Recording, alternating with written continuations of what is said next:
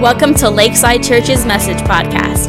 Our prayer is that you fall in love with Jesus, find a church family, live in freedom, And be active in your purpose. Let's join the message already in progress. But now we're going to go into the scripture, Psalm 103. You kids, if you're going to go, Mr. Jonathan back there, kids can go. You don't want to listen to me. Go with Jonathan. You'll have a better time. Kids can go with Jonathan. He's giving high fives. So we're in Psalm 103, and we're going to pray, and we're going to go into some scripture. So would you guys pray with me, please, before we read one of my favorite scriptures ever.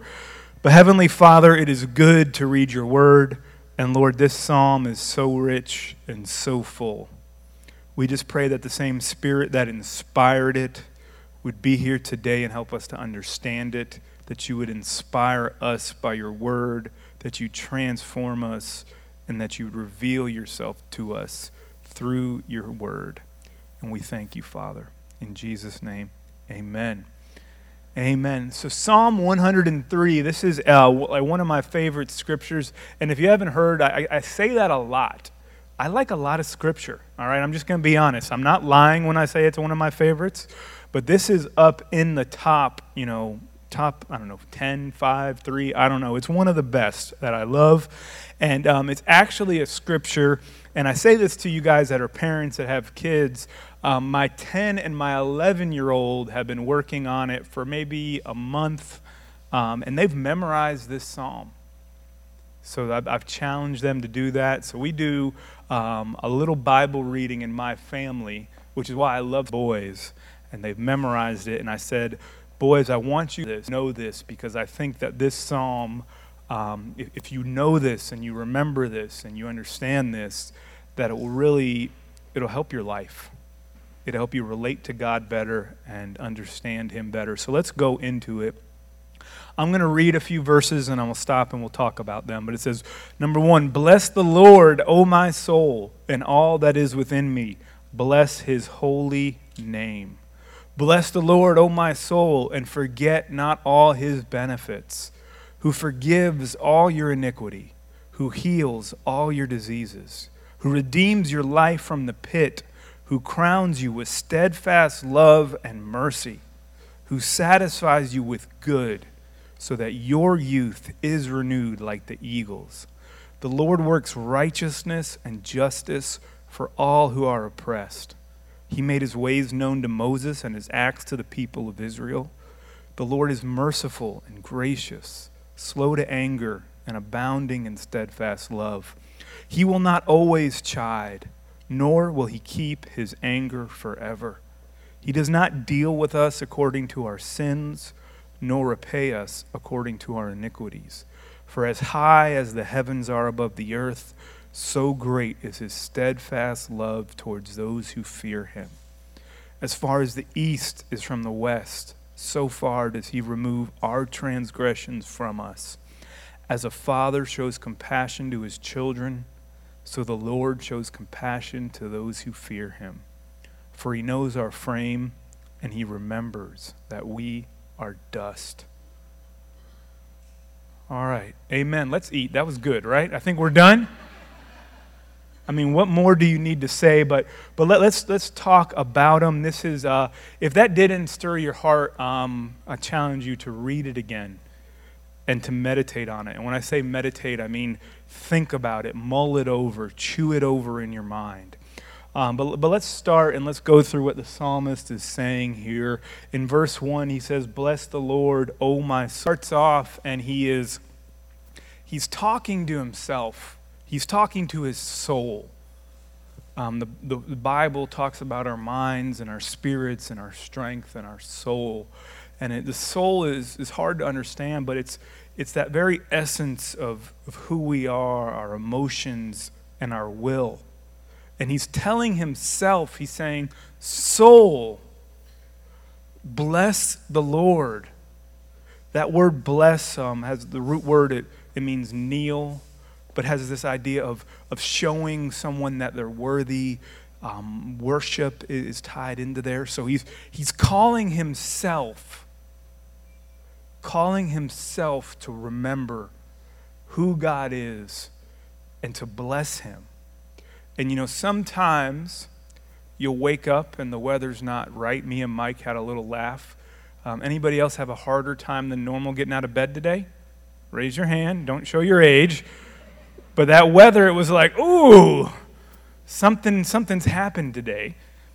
And sometimes you need to speak to yourself and remind yourself, like, what is important? What is it all about? And the psalmist is calling for, from the inside of him to everything that was within him, to bless the Lord, that he would live and say worshipful things about the Lord. And he's about to give several reasons of why it's important to bless the Lord, or why we bless the Lord. And he's saying in verse 2, he keeps going, he says, "Bless the Lord, O my soul." Apparently his soul didn't hear it the first time. How many times have we not heard it the first time, where we knew what was the right thing to do, but our hearts weren't in it? And if you served God for more than a minute, you realize your heart can be wicked, your soul can fluctuate.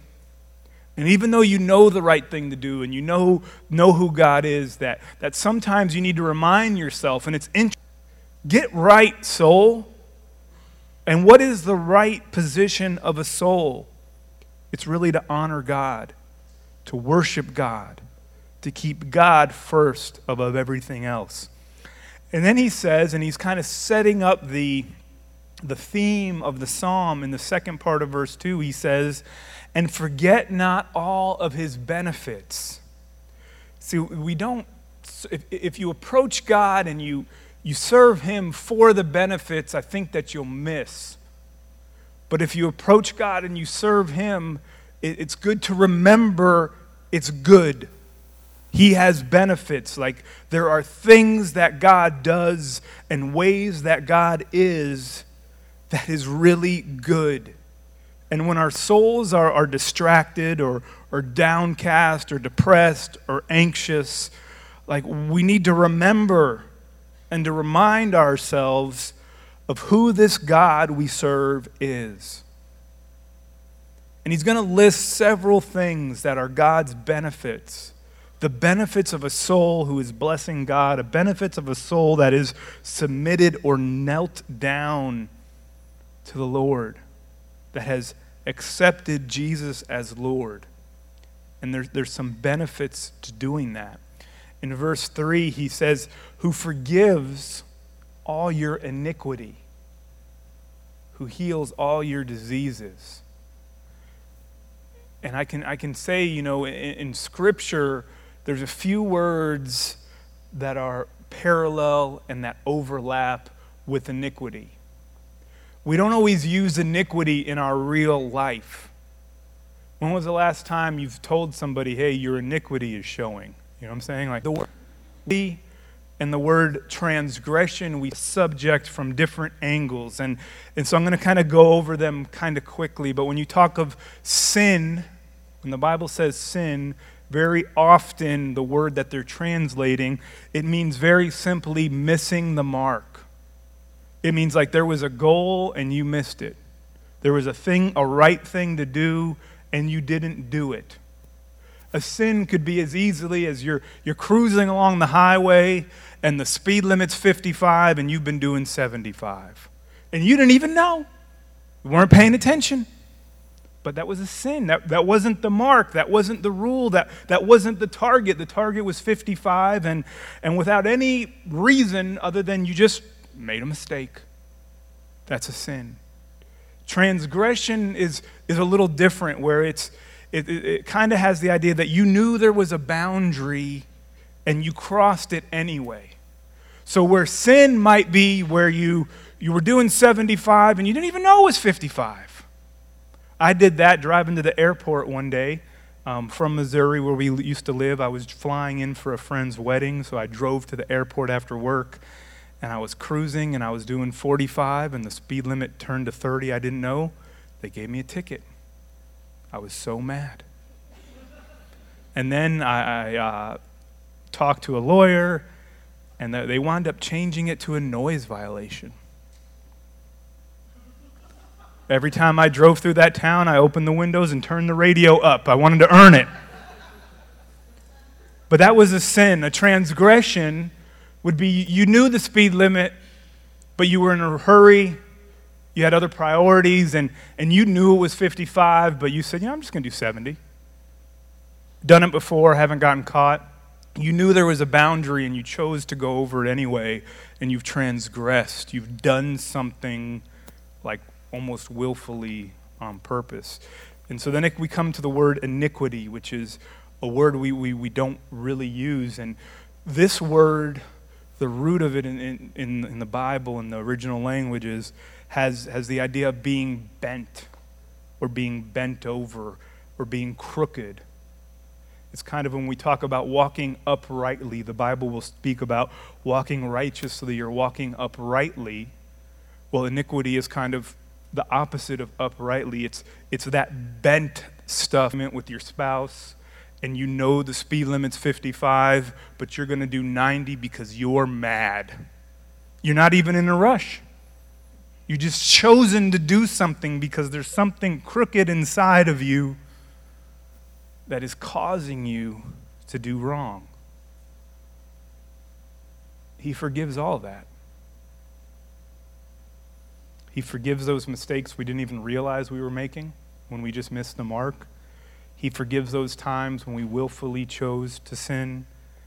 And he even forgives that crookedness that's inside us that leads us into patterns of constantly rebelling against God.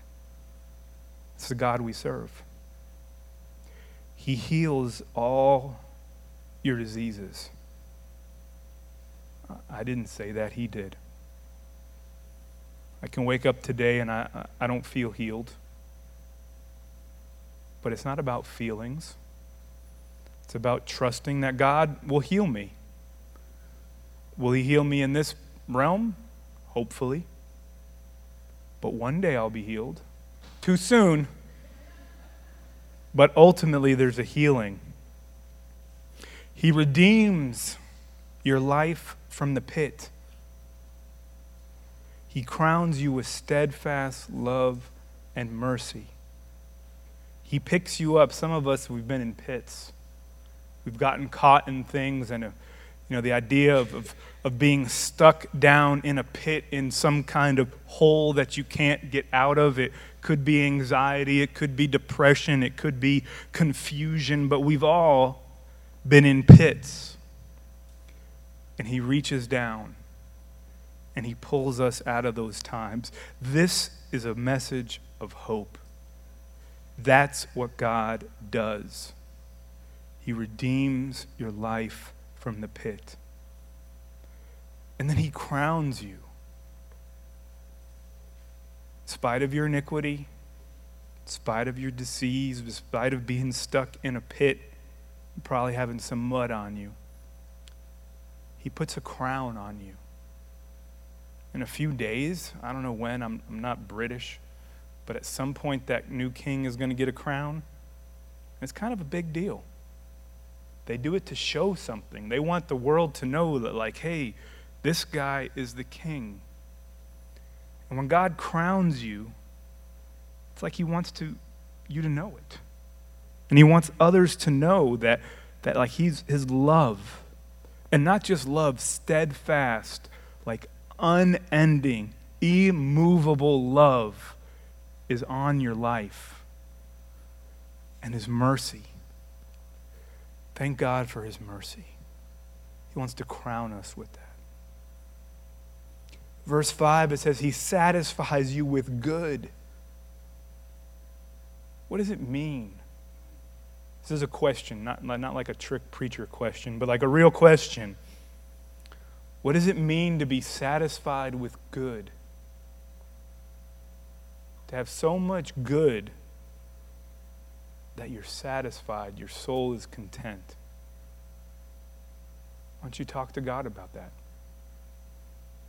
Say, God, what would that mean? What would that look like? so that your youth is renewed like the eagles. The idea is that the eagles would, and this eagle that looked just terrible, like just beat up, all of a sudden he looks new and fresh and clean and has a new coat, and he can rise up on the wind. The eagles, they're known for rising to high places, and what we need is to get our eyes off of this world and onto him, and have our youth renewed, to have whatever feathers we would need to rise up with God's grace. He keeps going, though. Like, if that was the whole psalm, I think that would be enough. But he says, the Lord works righteousness and justice for all who are oppressed. If you've been oppressed, or if you are oppressed, the Lord's working on your behalf. Verse 7, he talks about he made his ways known to Moses and the acts to the people of Israel. It's good for us to read those stories and to see how God was faithful. And man, the people of Israel kept messing up, and God kept being good. If you don't get anything about it, there was a whole bunch of really messed up people that God called and God did not quit on. He brought them through. He revealed himself. And if you're messed up today like me, then know that God will be there for you. Verse 8, the Lord is merciful and gracious. Like, that's his nature. He enjoys, he takes delight in having mercy on you. If you've come in here today and you feel guilty and you feel shame, there might be a reason why, but know that God is greater than that reason. And he delights to show mercy. He delights to wrap his arms around you and let you know he will forgive you. And he is gracious. Mercy, when I tell my kids, mercy is not teach them from a very early age, because I wanted them to understand God's mercy. And grace is getting something you don't deserve, something good you don't deserve. So he will not give you what you do deserve and then give you some good that you don't. And then he says something that it just blows my mind. It says he's slow to anger. Man, I want to be that way. I'm not there yet. But slow to anger and abounding or overflowing or having so much that it's just pouring out of him. Steadfast love. Verse 9 has another word we don't use often. He says, he will not always chide. That word can mean like scold or accuse. God's not after you to beat you down. Yes, he will allow conviction to come, and he will get on us, but it's only to bring us back to himself. So it won't always be there. His love will always be there, but his conviction is just when we need it.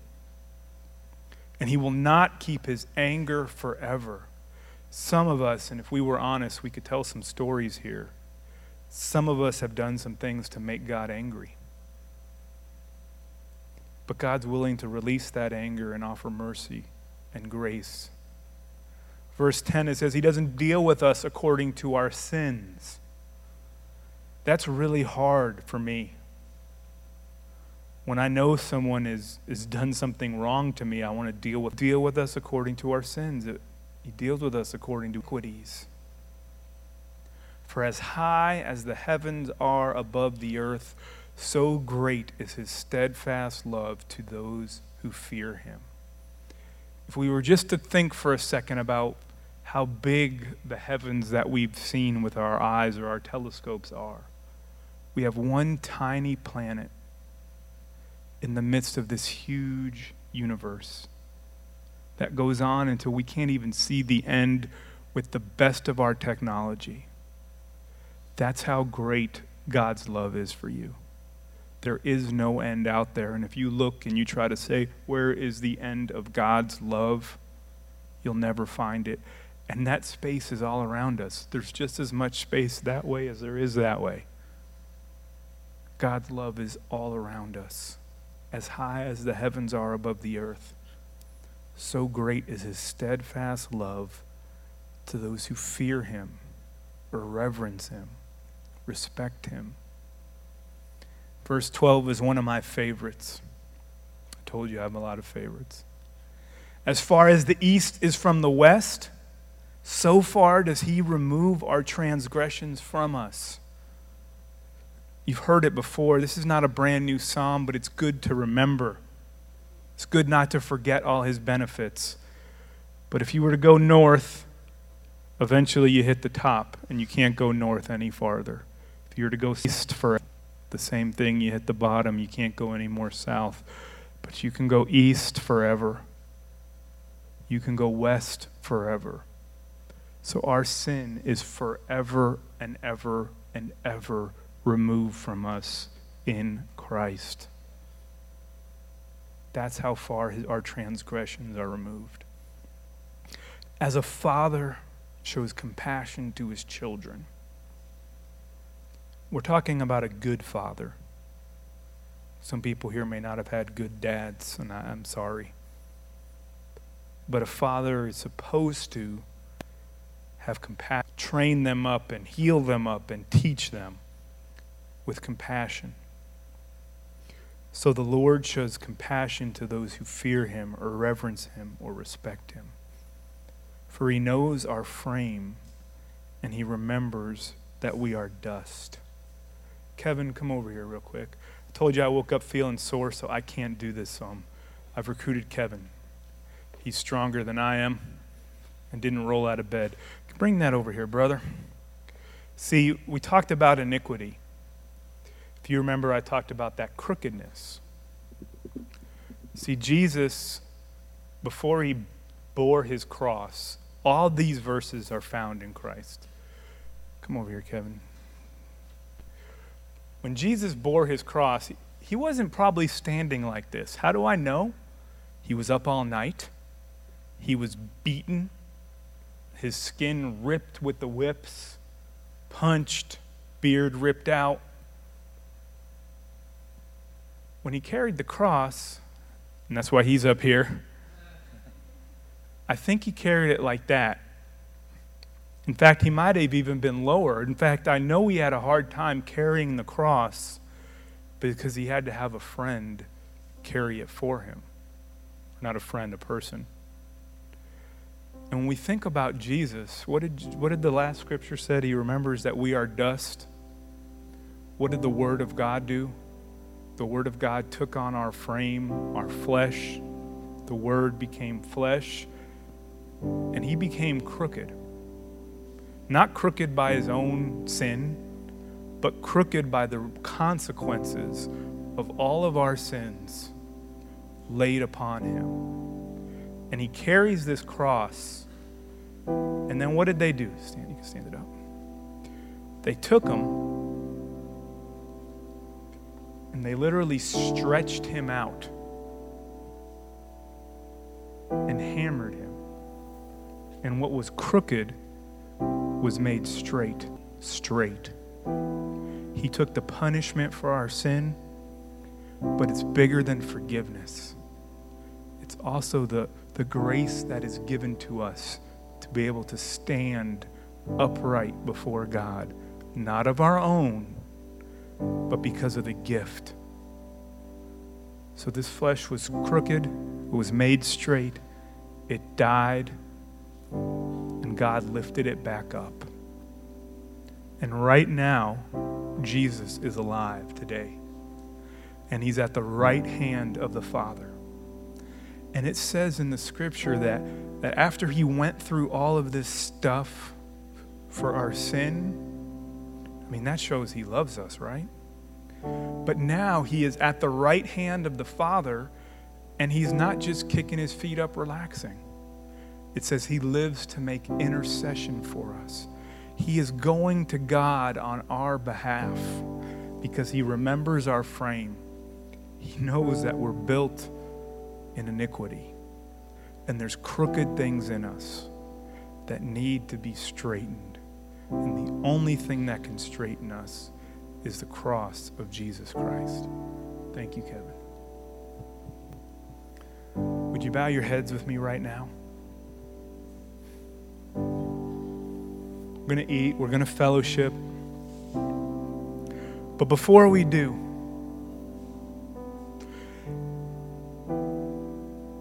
maybe you need to remember his mercy today. If you've walked in here with the guilt of sin and iniquity, man, I don't want you to leave here with it. But I can't do anything about it. But Jesus already did. Put your faith in him.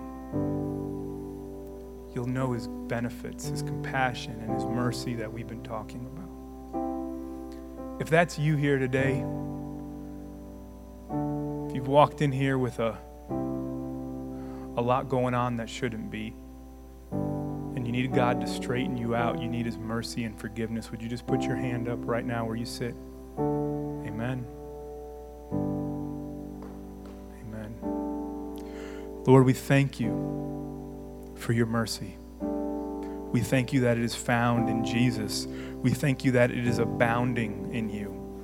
We thank you that as high as the heavens are above the earth, so great is your steadfast love. Lord, help us to reverence you, to bless you, to remember your goodness and your mercy. God, transform us, body, soul, and spirit. Would you stand with me? I just want to sing a little song, Robin.